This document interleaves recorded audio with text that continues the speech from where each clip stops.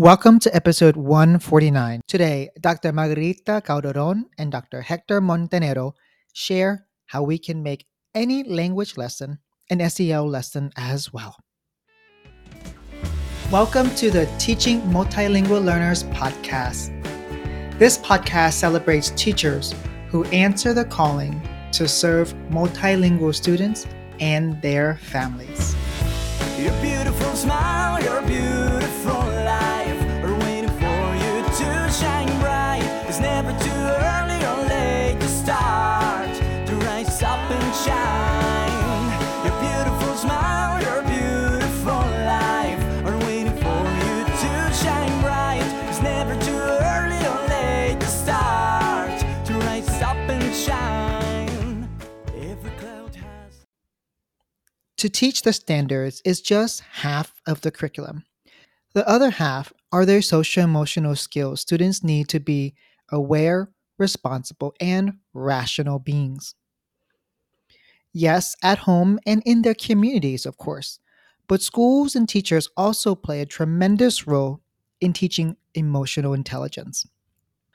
What better way than to integrate SEL with language and literacy instruction, as Dr. Calderon and Dr. Montenero will share in this practical podcast?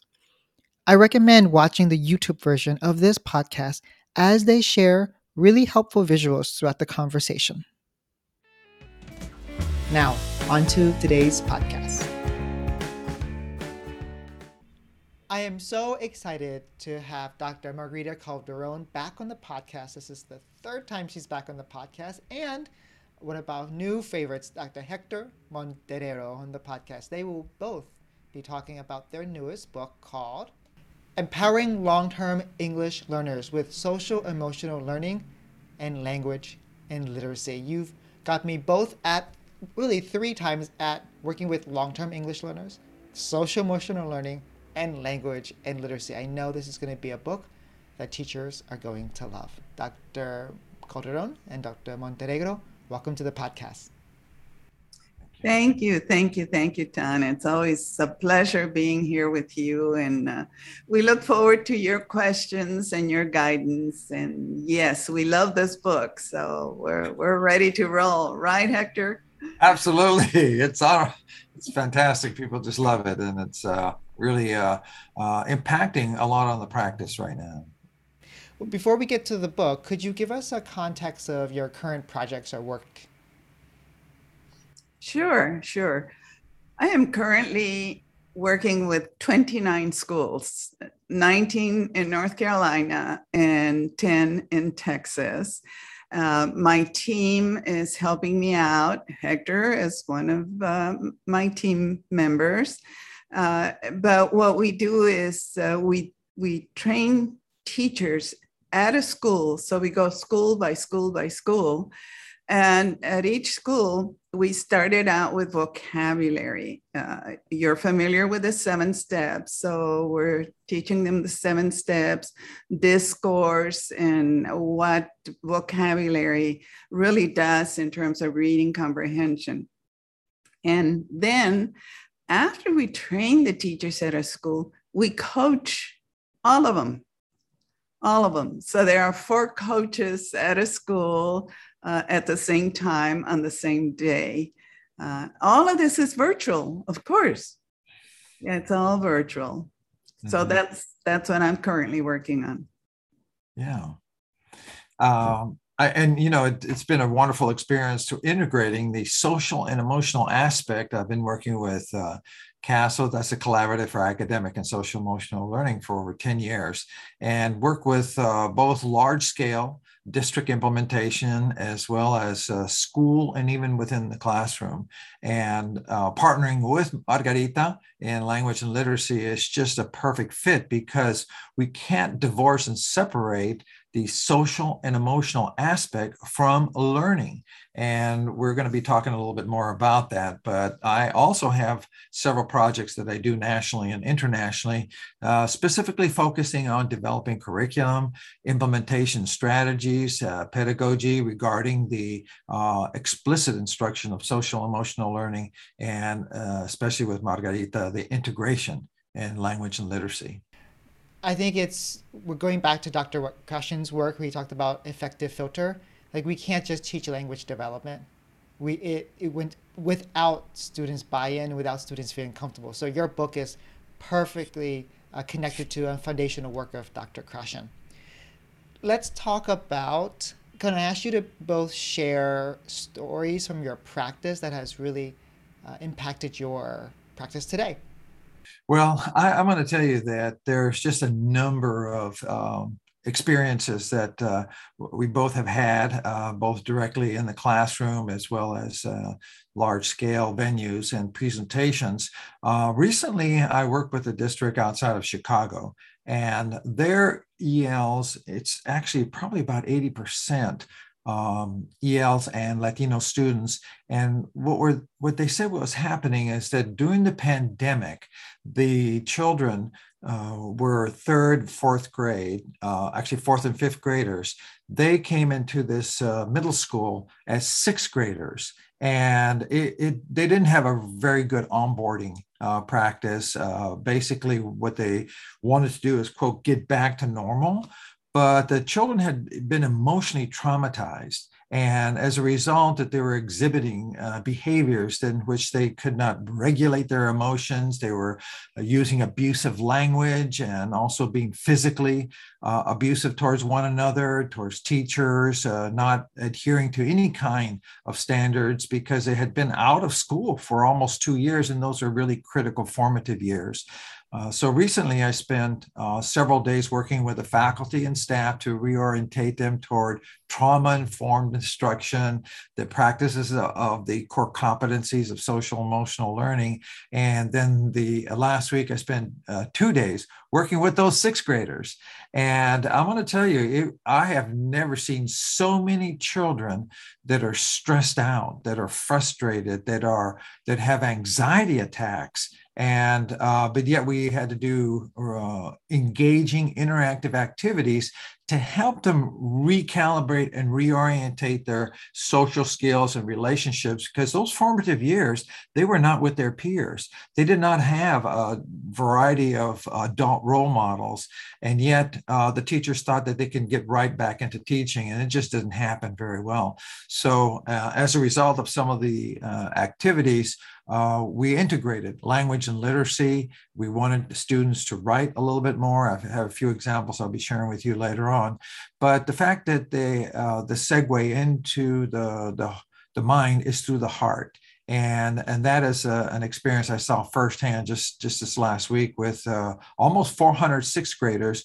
We divided into separate groups, and that was just a powerful experience, and how teachers thinking they can get back to normal where students were not ready to get back to normal academically, and the urgency and the critical need for educators to be a little bit more empathetic, compassionate, and also equipped to address some of these emotional trauma that these students, all of our students, have gone through.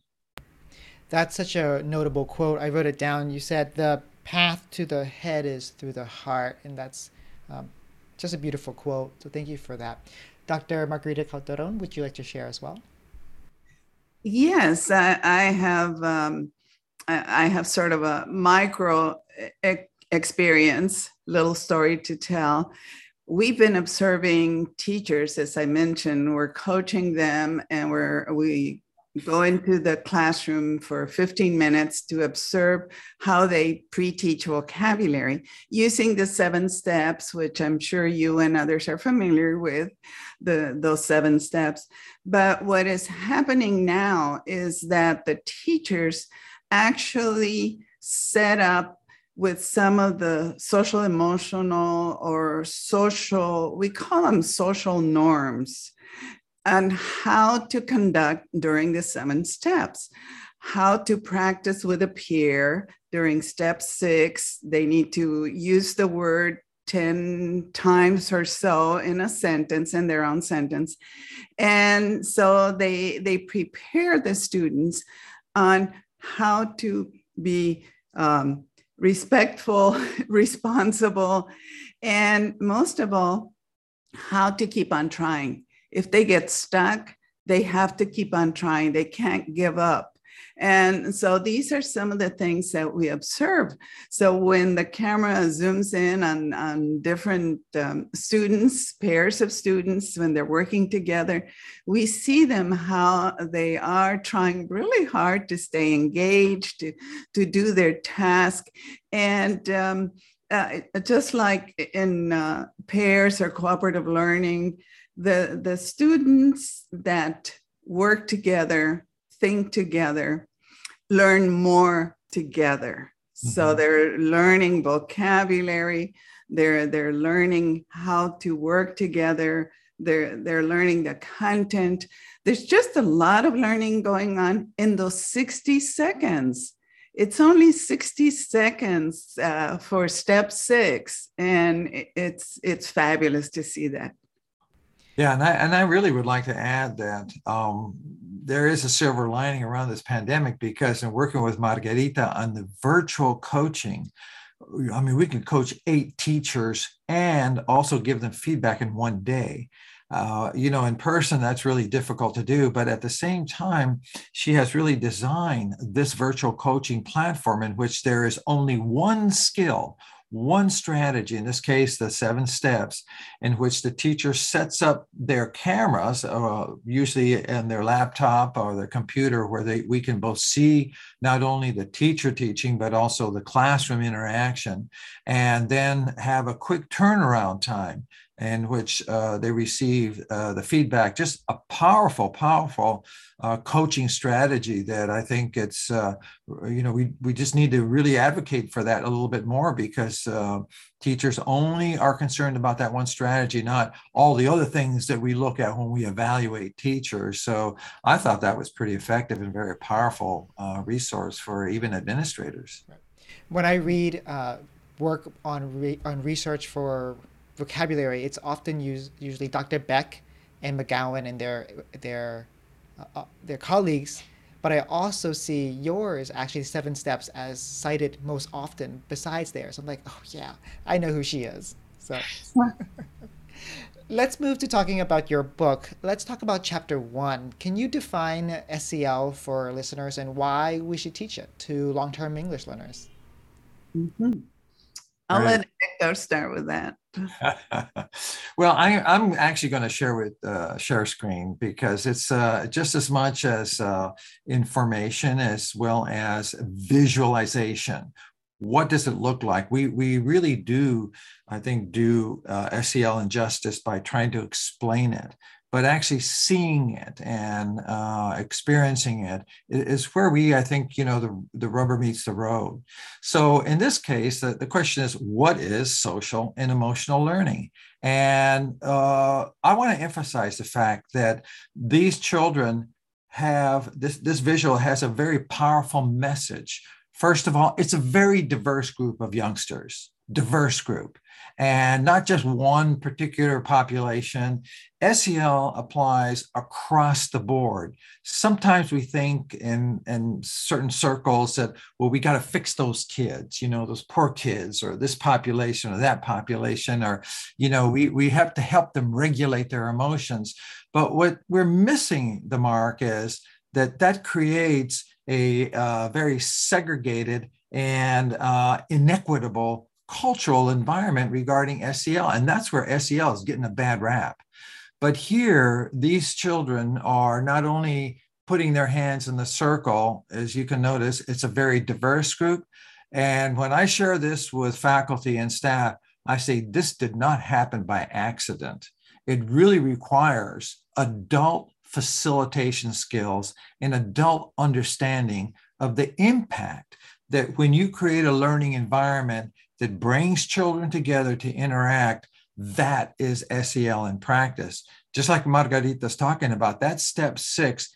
Children need to learn how to ping pong, how to share, how to listen. There's so many social and emotional skills that go into a simple focus on vocabulary that teachers miss that opportunity. It's not about just get together with a friend and then, share the vocabulary. It's facilitating the possibility of your English learners being paired intentionally with your English dominant students, helping the English dominant students learn compassion, learn empathy, learn inclusion. And when that does happen effectively, there's a lot of bonding that occurs. And so when we look at children that bring they're who they are, and they bring what they have to the classroom.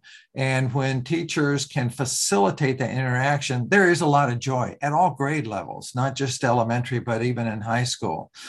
So we have the traditional, or at least the framework, what we call the CASA wheel, that focuses on that self-awareness. And there's a definition of that there, but that self-awareness is the point of departure. Is we were born into a culture, we were born into a language, but at the same time, it's also that self-management, being able to regulate. And traditional teaching styles, it's very hard to change, but our children demand that. So it's not whether or not we feel comfortable in teaching the traditional way and getting back to normal, it's whether or not we can adapt to the current needs and demands of children. The social awareness, teaching children how to value diversity and how to be more inclusive, the relationship skills. When I meet with students, I ask students, tell me a little bit about what are the things that really bother you the most and the areas you need the most help. Number one, the students say, we want to make friends. We're scared to death. We don't know how. And in the same breath, they always say, adults don't help us. Adults don't help us. So they sit there and suffer in silence. So those relationship skills, it's not only about the students, but it's about adult ability to help facilitate, and also themselves to establish positive working relationships with their colleagues. Now, those four core competencies, the first two are intrapersonal, the blues are interpersonal, and the green go together, the blue and the red go together to help us make responsible decisions that are in the best interest of children. And we'll talk a little bit more about what that means when it comes to actually academic integration. So that's just kind of like a 30,000 foot definition of SEL. Yeah, and just to add to that, and to connect to instruction, going back to the 7 steps and step number 6, when teachers become aware of all of those subcomponents of SEL, then they have a clearer picture as to why it is so important to set up instruction at the beginning. But also when you get to spots like step number 6, this is where we want to observe the children or the big students in high school be civil to each other, learn to be civilized, learn to empathize, while they are also being very mindful of all those cognitive processes that are going in their minds. Yeah, it's just going back to that CASEL framework. It just makes social emotional learning so clear, because there's all these like thousands of things to think about. It's just the 5 competencies of social emotional learning, and I love the way you integrate it right there with your 7 steps. It's about, yes, we have strategies and protocols to help students interact, because students who work together learn together, but we can't just say, okay, turn and talk and then do this. We have to actually teach the human interaction skills that they need, and this is where CASEL comes in. Let's talk about why should we teach social emotional learning to long-term English learners? Oh, that's a toughie. Well, just think of long-term ELs. They have been in school since kindergarten, 1st grade. They have been totally ignored. They haven't been taught well. The quality of instruction hasn't been there. Once they were labeled immediately, 1st grade, 2nd grade, they were already long-term ELs by then. And so they've had to deal with this heavy weight of knowing that they're not as good as everybody else, that they'll probably won't do well in life, might not even graduate from high school. I mean, and so others stay away from them. The relationships are not happening, and they no longer know how to behave. In fact, unfortunately, some of them find friends in the wrong places because they're so isolated. And so, you know, that's where my heart goes out to the long-term Ls. Absolutely. You know that I had mentioned earlier about intentionally pairing students together. I've been in classrooms where teachers go, okay, get together with a partner. Half of the class will get together with their buddies, and the other half will just sit there. And then they become the victims. Those students are just basically looked at as, well, they don't want to participate in education. Well, it's a deficit in terms of facilitation skills on the part of teachers. And so when we look at teaching long-term EL social emotional skills, that's just half the picture. It's teaching all students, not just fixing those LTELs to, excel academically, but it's really the fact that a classroom culture and environment impacts the level of motivation for students to want to participate and to feel safe. So when we oftentimes notice that your EL students are literally suffering in silence, they're sitting there, they're quiet. I've heard teachers say, well, they're good kids. They just sit back there and, they don't cause a problem.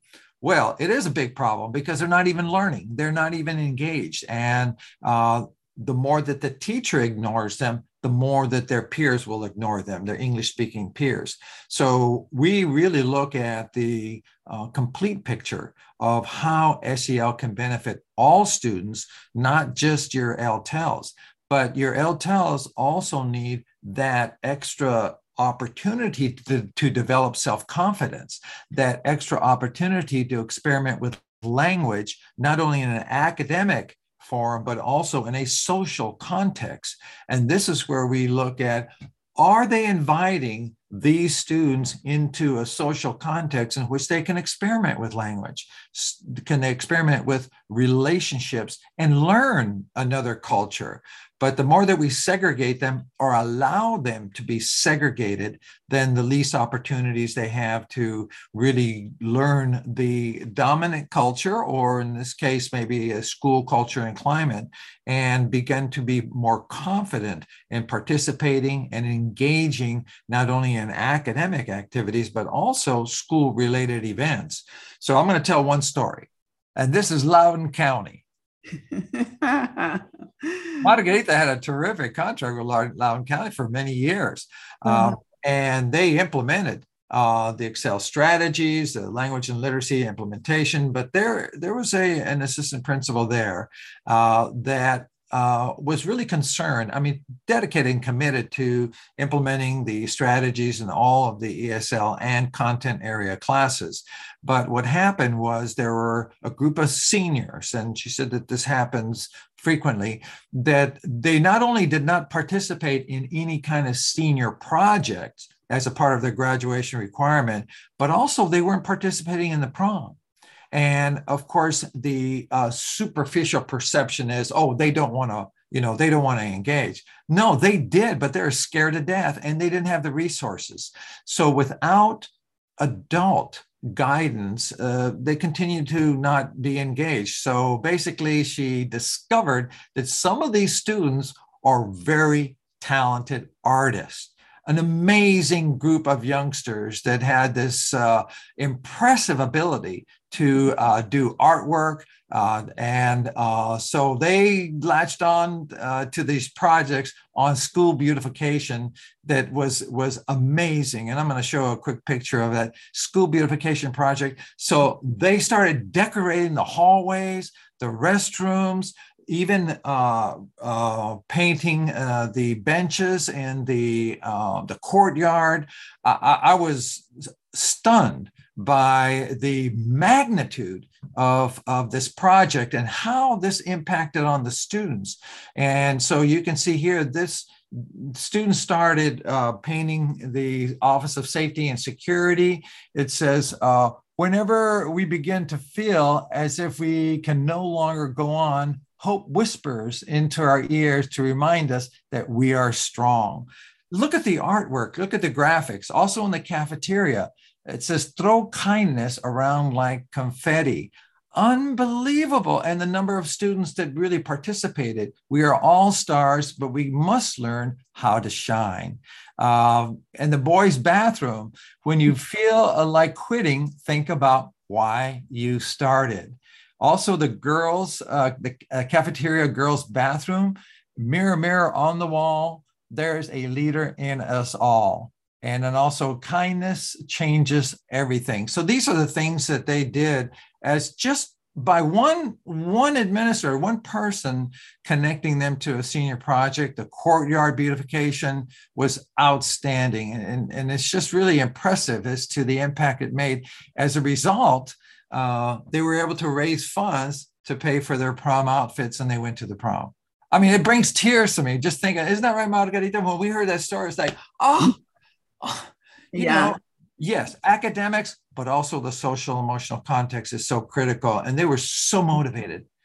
Oh, it was beautiful.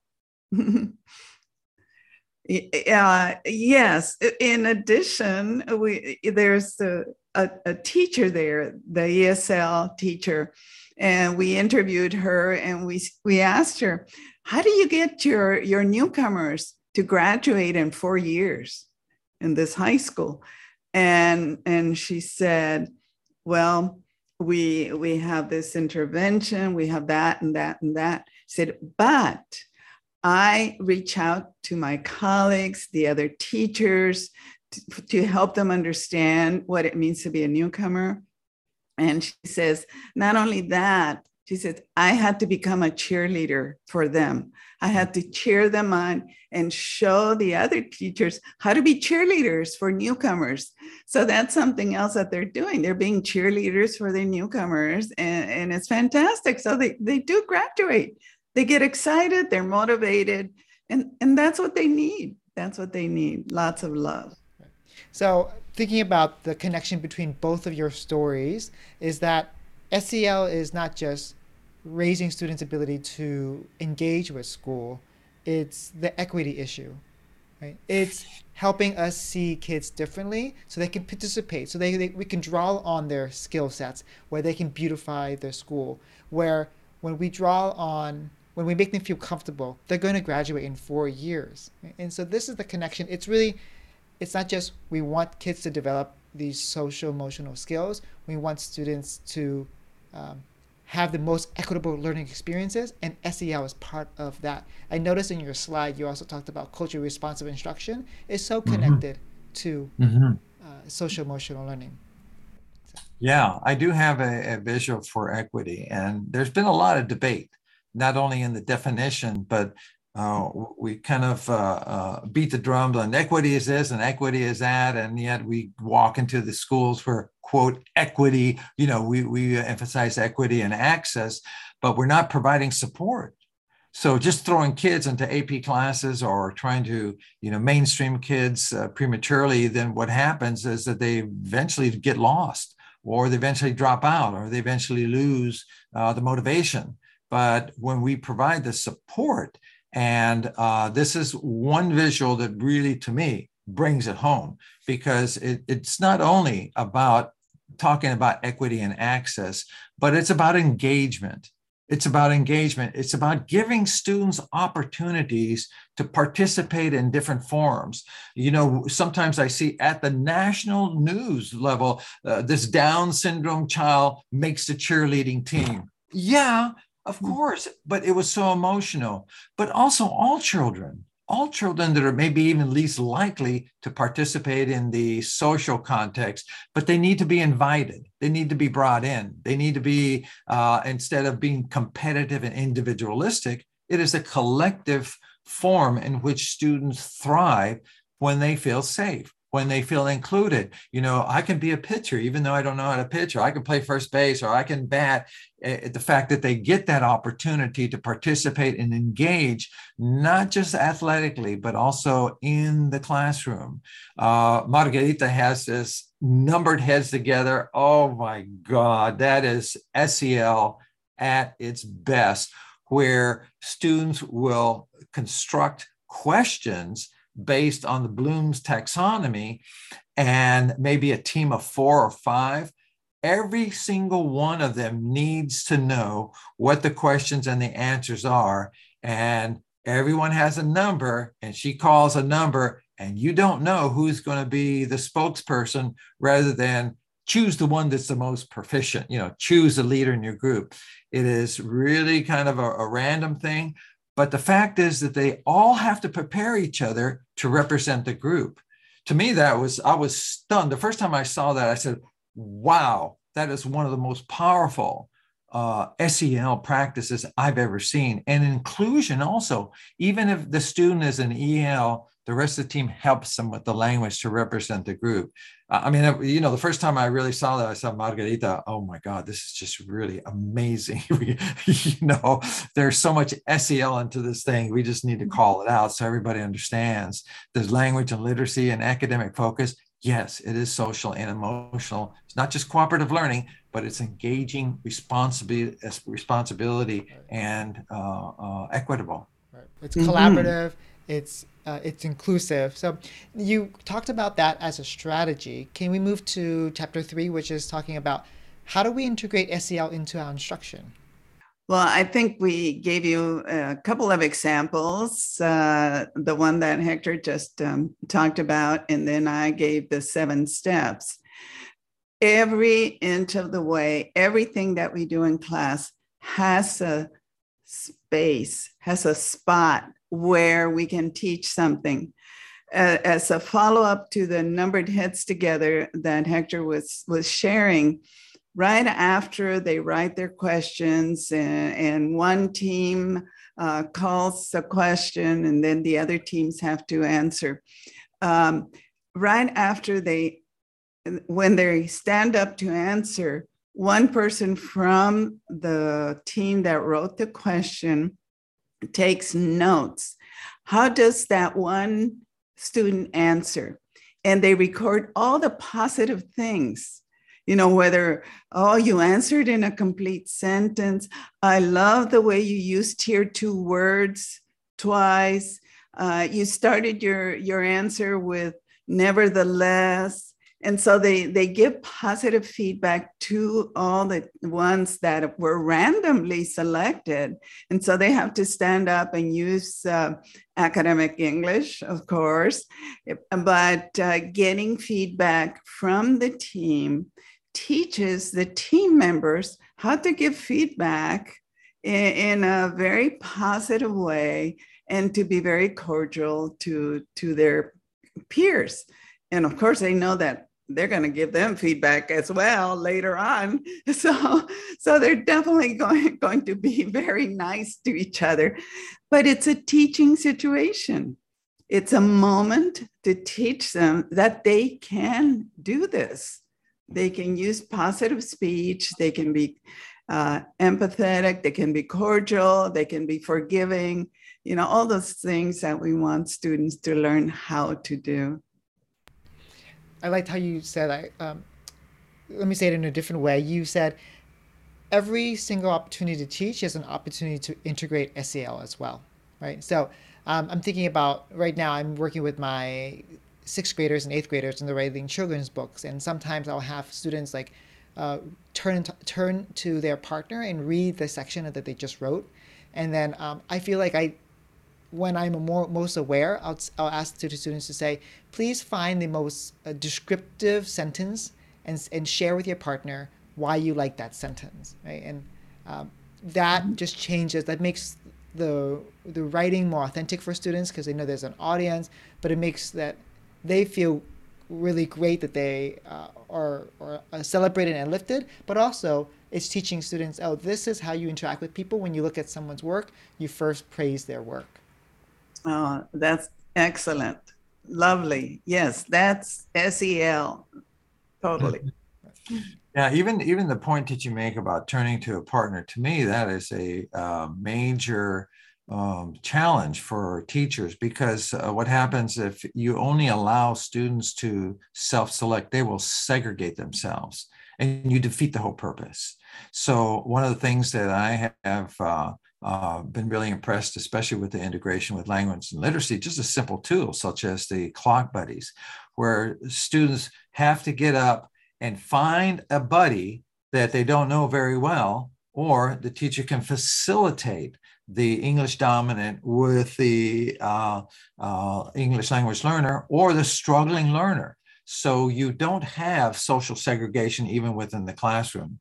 But there's another tool. It's called the Academic Vocabulary Buddy. And Margarita and I were in a community in Milwaukee, and we were walking around the school and visiting classrooms, and there was a lot of challenges. This was high school, right? Well, I happened to walk into a classroom, and students were in all the other classrooms, they were arriving late, but this particular ESL classroom, 26 students were already in their seat by the time the bell rang. And as soon as the teacher said quadrilateral, they all got up and started talking according to the prompt that was on the whiteboard, just working together. It was like magic. I said, what did you just do? And she says, well, I just had this spreadsheet where I had the vocabulary for the week. And on the right side, you can see there's a blank. So students got up, just like with a clock buddy. They say, okay, will you be my quadrilateral buddy? They put their names in that blank. Then they go to the next one, trapezoid. So they have to use that vocabulary word when they partner with their buddy. And when the teacher calls the word, then that's the buddy they have to seek out. And again, encouraging them to get to know each other. Part of that castle wheel relationship skills has to be facilitated by teachers, not find a partner or your elbow buddy. It's okay once in a while, but not all the time, because what happens, again, you have a socially segregated classroom. One of the worst things we can do is say, go find a partner, because the kid who doesn't have a partner is going to feel really left out. And they usually go towards their friends, and then there's always a person left, and they always feel like no one likes them. Yeah. And so Yeah. the clock buddies, but also that integration of that like quadrilateral and then buddies. So it's really helpful. Academic vocabulary. Yeah, right. Yeah. Right. And they could use this with science. They could use this like, oh, okay, find your subjects. right, find like your cyanobacteria buddies for today. Right. Yeah. Let's move from that broad question of SEL instruction integrated with general instruction to moving towards chapter 5, which is about reading instruction. How do we integrate quality reading instruction with SEL as a gift? Mm-hmm. Well, you know, the one reading instructional strategy that has the most power and has the best research for English language learners is partner reading. After the students have practiced vocabulary in pairs, then they continue with their partner reading.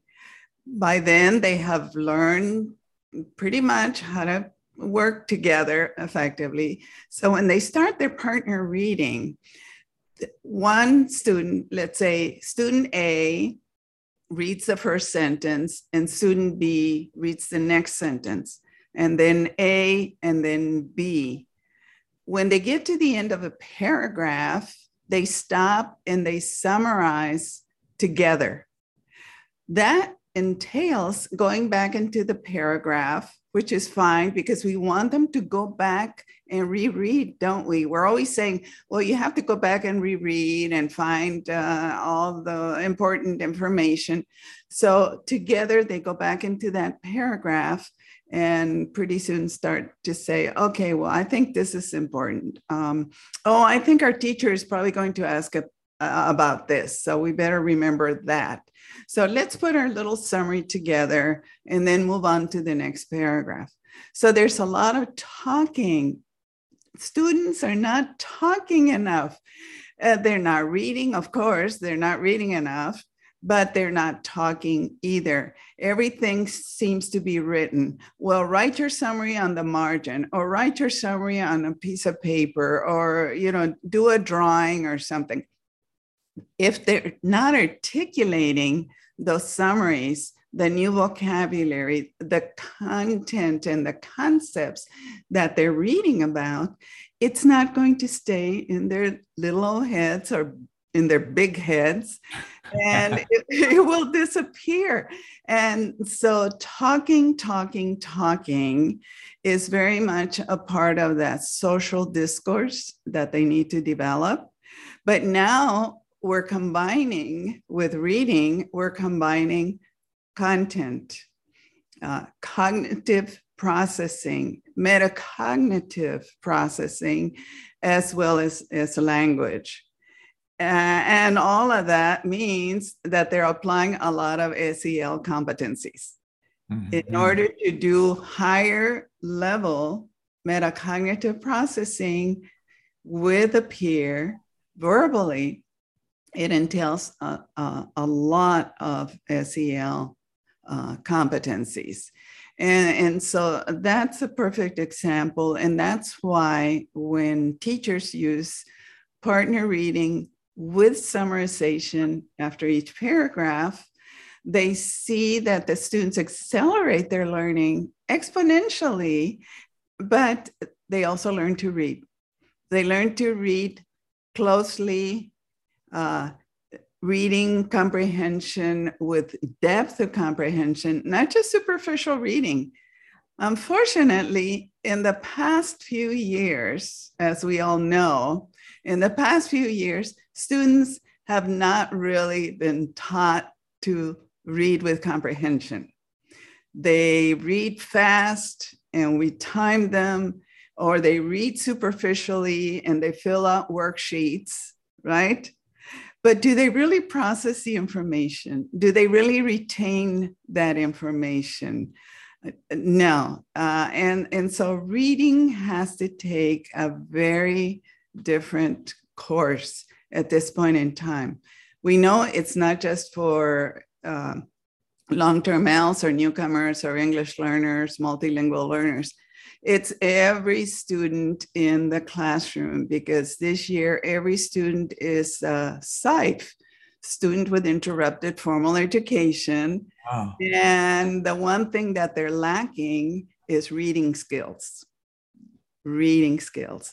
And if every teacher would apply partner reading, summarization, even in high schools, then that would work really well. And I have another little story from Loudoun County, our favorite high school. The AP teacher, the advanced placement teacher, who only had 2 English learners, but the whole class was AP. They always did partner reading and summarization. And guess what? They aced the SAT scores. They got great grades. It was just fabulous, fabulous. So it's for all students, all grade levels. And it's really for all content areas, because it's really, like, if you think about reading, you didn't say that protocol is not just for reading for like English class. It's for science class. When you read a science article, when you read an art critique, when you read like an article from a designer, like, you can really use that. The goal of having students read to understand, but applying that strategy of partner reading, and then it adds the extra benefit of SEL all together into that. Yeah. I want to share with you what it looks like. Here is a sample of adults learning how to do partner reading. I think we realize that you can't just tell adults that students have to partner read if they don't practice as well. And that's a really big challenge, because if they're not comfortable with it, it's just not going to happen in the classroom. And so the more opportunities. This is a picture of high school students doing partner reading. And at first, this particular situation, the students did not want to do that activity. And before you know it, once they got to know each other and broke down those barriers, they realized that it is interdependent. And that's not the culture that we teach in the classroom. It's very independent, competitive, and in many cases just centered on the individual learner. So Margarita and I traveled to Saudi Arabia, and we did some work in Saudi Arabia. And here are some Saudis doing partner reading. I don't have any pictures of the women because they didn't let us take pictures in there, but these are all of the curriculum coordinators, the academic leaders throughout the country. We had an opportunity to work with them, and Margarita was working with the ladies, and I was working with the men. So yeah, it is a powerful strategy. It's done at all levels internationally. I want to reference Dr. Marshall's Elaine Marshall's work. Elaine Marshall, who works with SLIFE students, and she talks about a lot of students who are multilingual students come from community-based cultures, right? Collectivist cultures. And instead of where we say, okay, the culture of our school is you read independently, you write independently. Why don't we mirror our reading instruction, writing instruction to match what they're used to, where they read, where they collaborate together. And so what a perfect way to honor students' cultures as well. Speaking of writing, which is chapter 6, can you talk about how can we integrate writing and SEL together to expedite learning? Selamem shows it's the same thing, lo mismo. Right. And so we're taking a pair of students from vocabulary to reading. Now it's time to write. And pairs of students, or even in teams of 4, they can draft something through a round table of writing, write around. And after they draft, thank you, each student will contribute to this team paper. And once they complete about a whole page, then they move on to editing and revising. But here is where they learn how, again, all those competencies, because they need to know that everyone is collaborating. You can't really pass. You have to contribute. You have to be resilient and add something. If, the newcomer has trouble thinking of something that he or she read, then the teacher can either provide a table tent with some of the words that they'll be needing, or give permission to the newcomer to even copy what the previous student has written, just to make sure that they're contributing. And then they come up with a nice long draft. I feel so affirmed as a teacher. This is exactly the practice that I do when students learn content. Let's say they're learning about the Industrial Revolution. I share, we'll walk through a video together about Industrial Revolution. I'll give them a writing prompt, and students have to work together to write, to answer that prompt. And so what I'll say is, like, whoever has the idea does not get to write that idea down. Their partner has to write that idea down. So that partner is getting that writing experience, but that partner is also getting to synthesize information. Because often we'll say, before I used this strategy, it was like, okay, go co-write your paragraph without structuring at the interaction at all. And only the most competent student would be writing the whole thing. And I was like, oh no, I need to really restructure this. And so that's what you're really talking about. It's co-writing, just like co-reading, structuring it to make it collaborative and not competitive. Yeah, no, I'm sorry. Individual accountability. This is where the individual accountability comes in. As well as team accountability. And that's why we call them teams. We don't call them groups. It's not a group. A group could be anything, somebody standing on a corner. Right. But a team, they're trained to win. I'm thinking of a football team, baseball team. They are highly trained. They practice a lot. They're prepared. And that's what makes a a winning team, because everybody wins, individuals as well as the teams. Right. So that's how the writing, thank you. So this is what the writing looks like.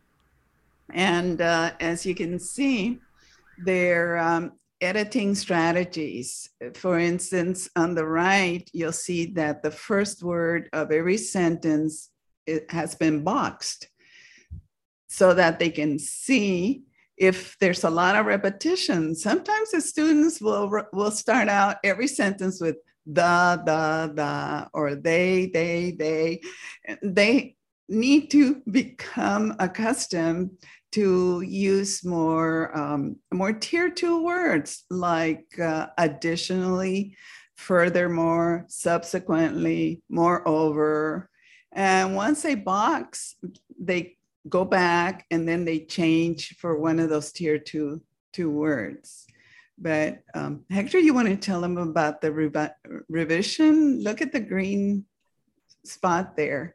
Yeah, this is a cut and grow. So as the students participate in the write around, then they can go back and do the editing, and by cutting after a sentence in which they feel they can add additional information. So they literally cut below the sentence, add a green sheet, and then they can add additional information. They can cite research, they can refer back to the source, whatever it is kind of cut and grow your document and then tape it back on. And of course, ultimately they will have a finished product. But here's one that I think you'll enjoy. This is from Saudi Arabia. These are all of the academic leaders throughout the country that they were thrilled by this ride around. And I hate to say it, but the ladies had a pretty impressive the one on the left are the men's, and the one on the right, I don't know, Marguerite, I don't know what you did there, but they were very creative. Yeah, women, women always want to outdo. Yeah, it was interesting because we weren't even observing each other. One was in one floor, the other group was on another floor, but we could hear the excitement.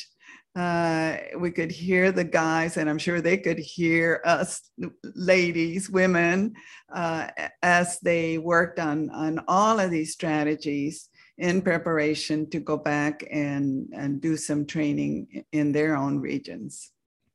Well, this has been, again, always such a practical conversation. Every time you come along, Dr. Margarita Calderon, you just make it so practical. But Dr.